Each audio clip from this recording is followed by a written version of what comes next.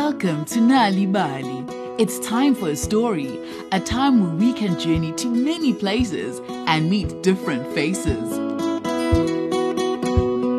Grumbleguts by Anne Walton.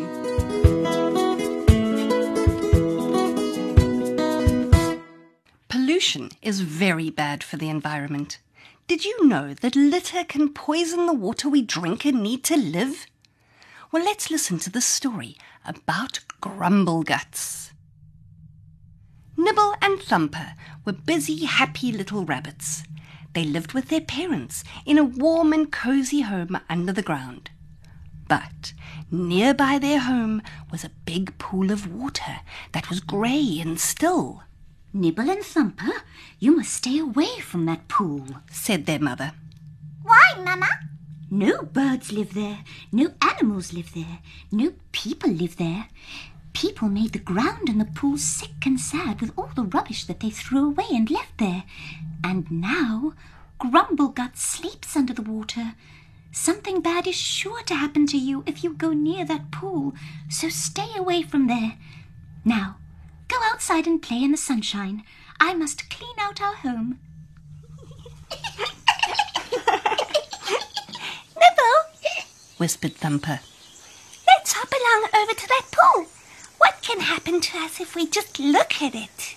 "Nothing," said Nibble. "Let's go." So Nibble and Thumper hopped over to the pool to see it for themselves. It was a hot day, and by the time they got to the pool, they both needed a drink. "I'm very thirsty." "Me too.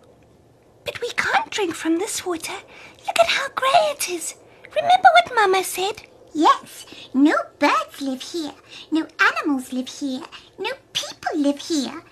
People have made the ground and the pool sick and sad with all the rubbish that they have thrown away and left here." Quite forgetting everything else their mother had said, Nibble took a stick and stirred the water. A terrible smell drifted up from the pool. The grey water began to bubble up and splashed onto Nibble and Thumper.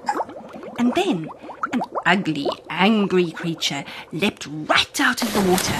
"It's Grumbleguts!" Oh! The little rabbits turned around and hopped home as fast as they could. But Grumbleguts followed them. "Oh, my head! I am sick and you have woken me up. Now I will follow you and make you sick too." Grumbleguts grumbled. Nibble and Thumper ran so fast that by the time they reached their home, Grumbleguts was nowhere to be seen. Whew! They wriggled down into their home under the ground. Phew! We were lucky. We got away from Grumbleguts. He doesn't know where we live, so we're safe. He'll never find us now. But the next morning, when the little rabbits were about to eat their grass and leaves and roots, Grumbleguts appeared in front of them. "So, every time you try to eat your grass and leaves and roots, you will see me, and I will make you feel sick. From now on, you won't be able to eat a thing." Nibble and Thumper turned away from their food, and Grumbleguts disappeared. Oh, my head aches. Oh, my tummy hurts. For the whole day, the little rabbits couldn't eat anything. Every time they tried to eat their grass and leaves and roots, Grumbleguts appeared and made them feel sick. And the next morning, he was there in front of them again. "What is the matter with you little rabbits? You don't look well at all," said Mama. "You ate nothing at all yesterday, and today you're still not eating anything. Why won't you two eat your food?" We can't, Mama. We are sick. We went to that still grey pool where no birds or animals or people live. And I stirred up the water and a terrible stinky smell came from the pool. And then bubbling grey water splashed on us. And then an ugly, angry creature creature leaped right out of the water. It was Grumbleguts. We ran away, but he chased after us. And now he won't leave us alone. And he won't let us eat our food. Oh, no. Did you drink that water? No, we didn't, Mama. Mama hopped off urgently to go and see Great Wise Rabbit. She was sitting outside her home in the sunshine. Nibble and Thumper are sick, Great Wise Rabbit. They went to the still grey pool, the one where no birds, nor animals, nor people live. Nibble and Thumper stirred up the water, and Grumbleguts leapt out and chased after them. And now he won't let them eat their grass and leaves and roots, and they didn't even drink the water from that pool. Great Wise Rabbit thumped the ground with her strong back legs. She called a meeting with all the other wise old rabbits of the rabbit homes. I told you, didn't I? Yes. Let you... Well, they I tell you, shouldn't Harold, have done Harold that, does it. should they? Don't you go down there. After a lot of talking, Great Wise Rabbit sent for Nibble and Thumper.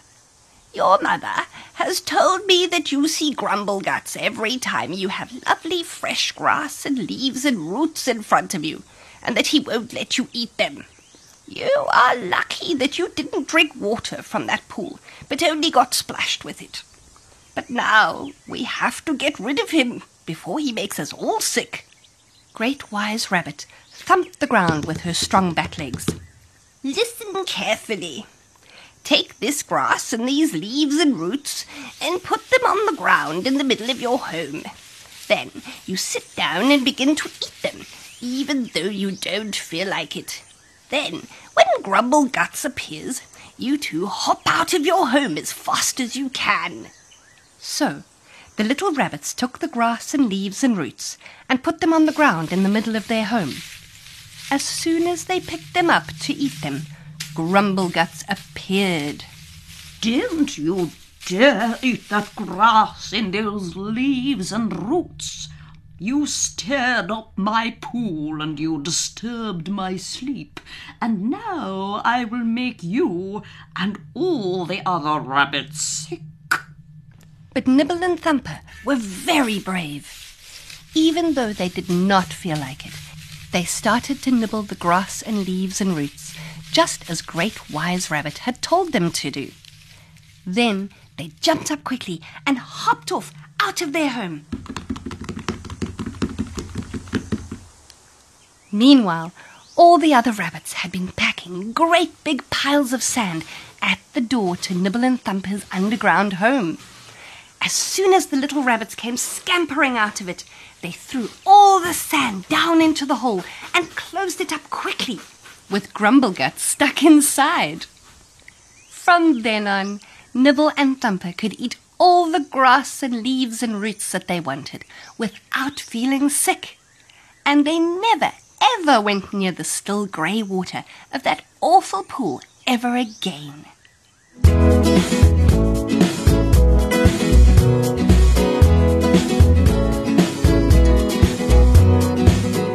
And so we come to the end of today's story on Nal'ibali, produced by Vion Finter, Cassie Lowers and Leon Fisser. Be part of Story Power with Nal'ibali and read a story anytime you want.